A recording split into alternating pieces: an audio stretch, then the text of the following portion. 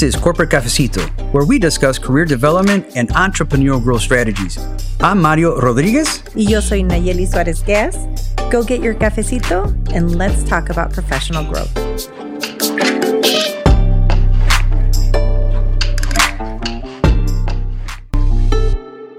We'll be focusing today on the topic of how to manage people.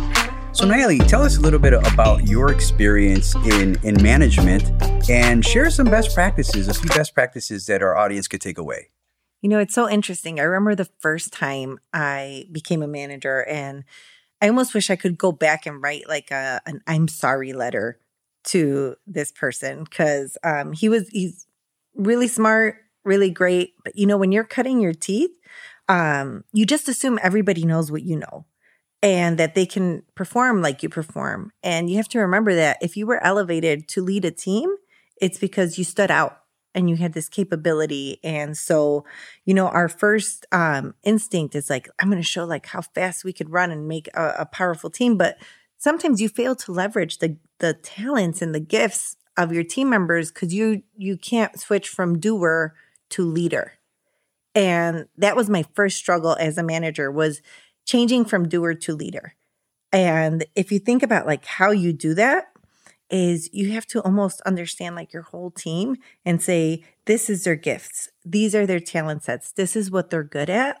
And build that up and complement your skill set with their skill sets. Cause you were teammates before, or maybe if you came in from the outside, like learn what you have and learn how to maximize their skill sets.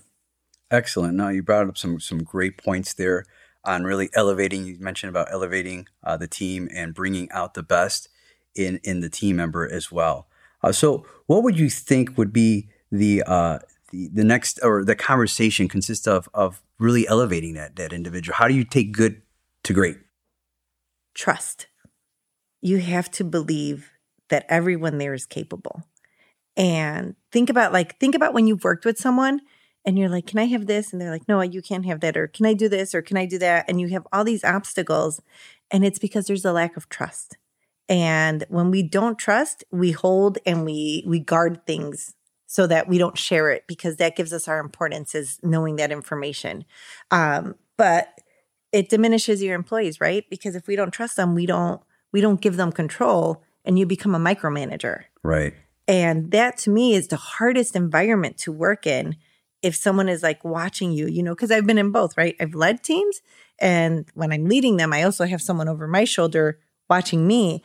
And I think the times that you are micromanaged, you feel just like you're being babysat, like there's no trust. And so to me, trust is both with your team, making sure they have the right capabilities and helping them highlight and bringing them out and celebrating them, but also having the trust of your management team that you know what you're doing so that you are enabled to be a good leader. So how do you let's expand on that trust. How do you build that trust with, say, your direct report and with your team? You listen to inputs. You know, we were talking about my fortune cookie where it said to be around people who think like you is comfort, but to be around people that think differently is growth. And so you can't build a team of yes people. You have to build a team of people that are going to tell you the truth or push you or challenge you so that you can in turn grow and be open to ideas. And, you know, one of the things, and Mario, you and I grew up in this world when we first started, it was like, well, that's the way we've always done it, right? Or people who say like, oh, well, we tried that already and we failed. And so you have to sit there and be like, okay, so if we fail, we have two choices. We can continue the course and see if we get a different result, push harder, keep doing the same thing, or you have to try something different. But sometimes as a manager, either we can't see straight anymore or we're so close to it, you almost need to take a step back and open it up to the team. How have you done it with your teams? Well, I mean, everything is changing so much, especially with this pandemic, that hopefully we could say soon enough that we're out of. So there's a lot of awareness that's come of that. And there's a new generation as well that comes after us. So to your point, is really getting their insight. How is it that they operate? How is it that they receive information, right? Because every community, every population receives their information differently and they interact with it differently. So input is important. And I think that if we were to summarize what we're trying to accomplish here is really that emotional intelligence, that relational intelligence, really helping shift your perspective, right? Because what once was is not what is now because of the constant change. And then leading with your heart. You got to do what's right? We got to extend grace to everyone because we're not perfect. But in that, we're able to grow. So aligning the goals, right? So the hiring right is one of the biggest things in leading the right team. Now, obviously, you and I have probably walked into different positions of leadership where there's already a team, right? So there's the opportunity to shift perspective, right? Now, is it going to happen all the time? No, because individuals are going to be in different stages of their life, right? They may be more towards, hey, I'm done with my career, and those that are hungry, and those that are continuing to look for career growth. So you got to meet people where they're at. That's where that emotional and relational intelligence is at. So it's really aligning yourself with like-minded individuals, right, that have different skill sets from you and leveraging them and highlight them. Because the other thing, too, is how to manage people. You don't want to manage them. You want to grow them. Right. Right.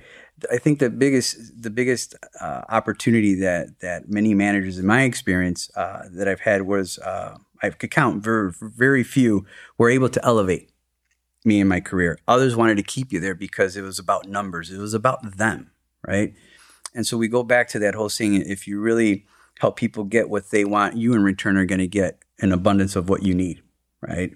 I think about one, so I had this manager one time, and he told me, he's like, you want to do a good job, not a great job. Because if you do a great job, you're going to get stuck. And I was like, that was such an old school mentality of like, you don't want to excel too much because then you become necessary for that role. Yeah. And you bring a good point. I mean, excellence is got to be, top of mind, right? You got to do a job. Yeah. Great. A great job. In that, obviously, as you continue to elevate and your career grows, you're going to have the power or understand the power of saying yes and no to things, right? Because you're going to be celebrated. You're going to be sought out. But then you have to know your capacity, because what happens on the back end, if you say yes to everything, you're risking your reputation. Right? That's reputational risk. So it's, again, I guess that old saying of under-promising and over-delivering. So knowing where you're at. And if someone you can empower, it's like maybe you can't do it, but someone on your team, this is a great opportunity to highlight them and expose a platform to highlight their talents, then so be it. So you also have to continuously do an inventory of the talent that you're currently managing and being connected to what are their career aspirations. Right. That's the biggest thing, right? What do they want? And providing the platforms to do that and helping them connect the dots. That's another challenge as a manager, is that many companies out there have underutilized resources because the employee doesn't know, or the team member doesn't know how to leverage it. Right? To provide what the company stands for, and then an opportunity for their career growth as well. Has your cafecito run out? Go grab another cup. We'll wait for you right here. Please check us out at corpcafecito.com and drop us a message.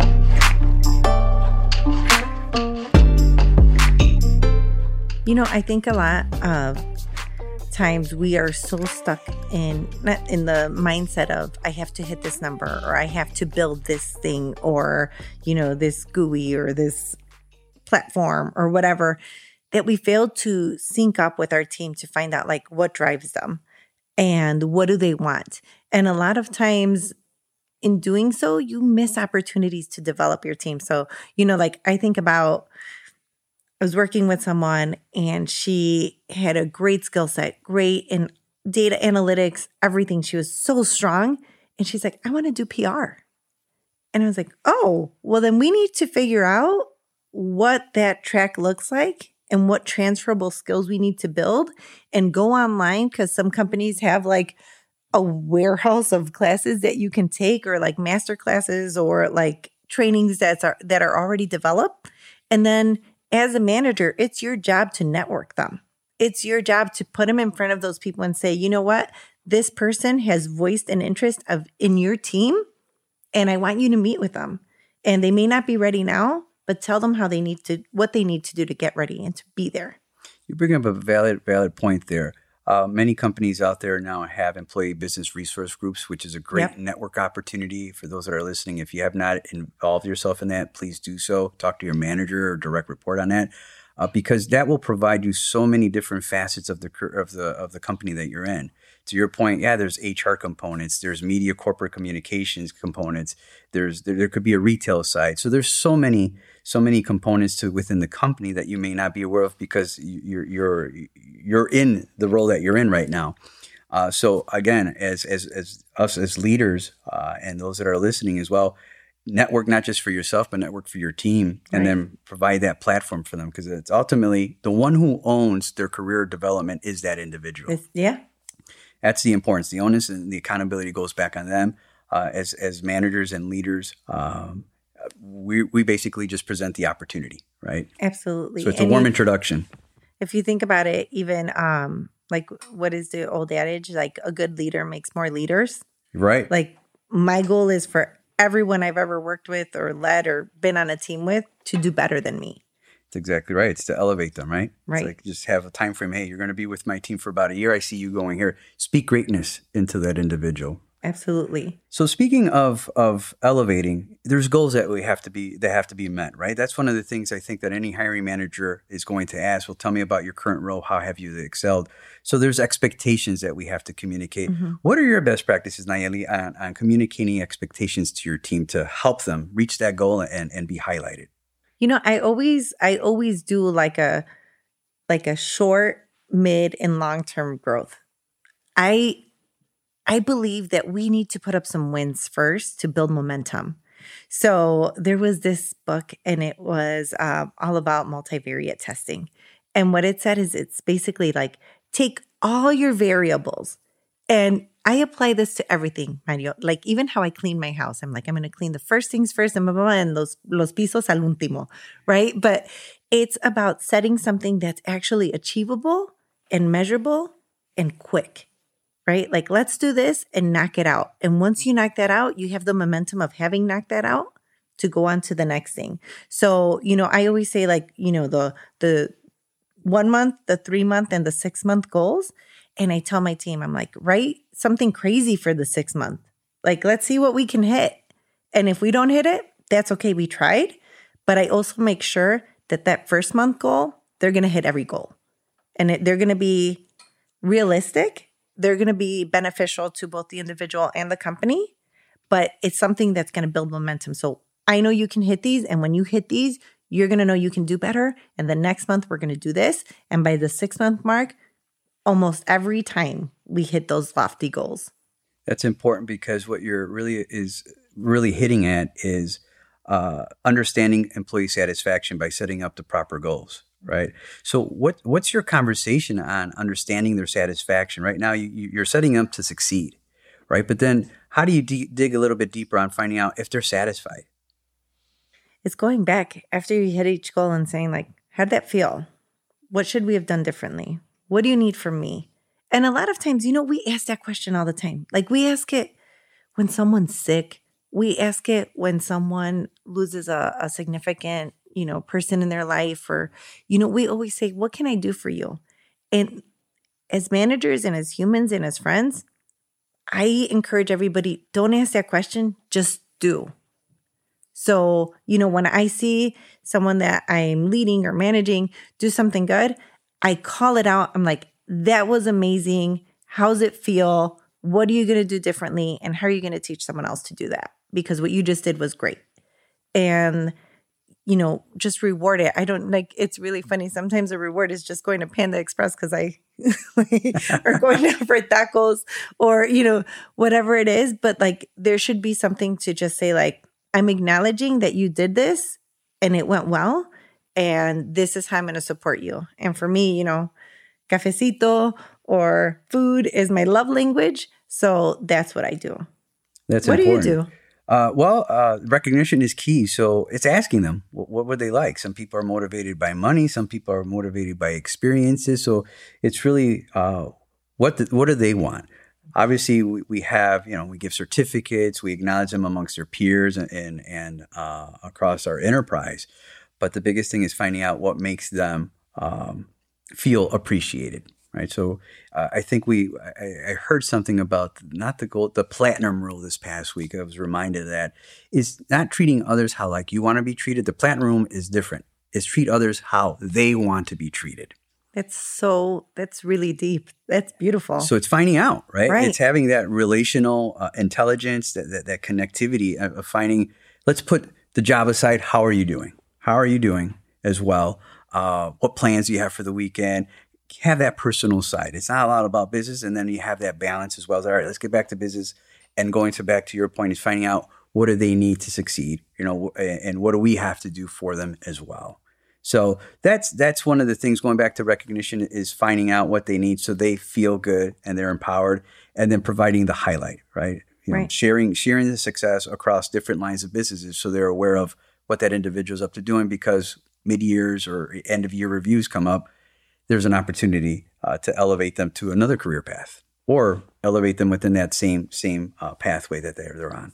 Absolutely. So if you think back to just summarize what we've talked about in helping manage people, it's 1, understand your team, their skill sets, and push them to achieve more. 2, understand what their motivators are and how recognition should be delivered and help empower them. And then 3, it's being a good leader and treating them. I love that platinum rule, treating them how they want to be treated. Exactly. No, I think you've summarized it and closing it out with that platinum rule. And that starts with that building trust through communication. So effective communication of why they're at where they're at, doing what they're doing. And where do they see themselves as well? It's all about them. If you make it about them, everything will fall into play. Yeah. Well, Nayeli, this has been a great conversation today on how to manage people. So tune in next week for another episode of Corp Cafecito. I'm Mario Rodriguez. I'm Nayeli Suarez Gas. Gracias, and we'll talk to you soon. Adios. Please check us out at corpcafecito.com and drop us a message.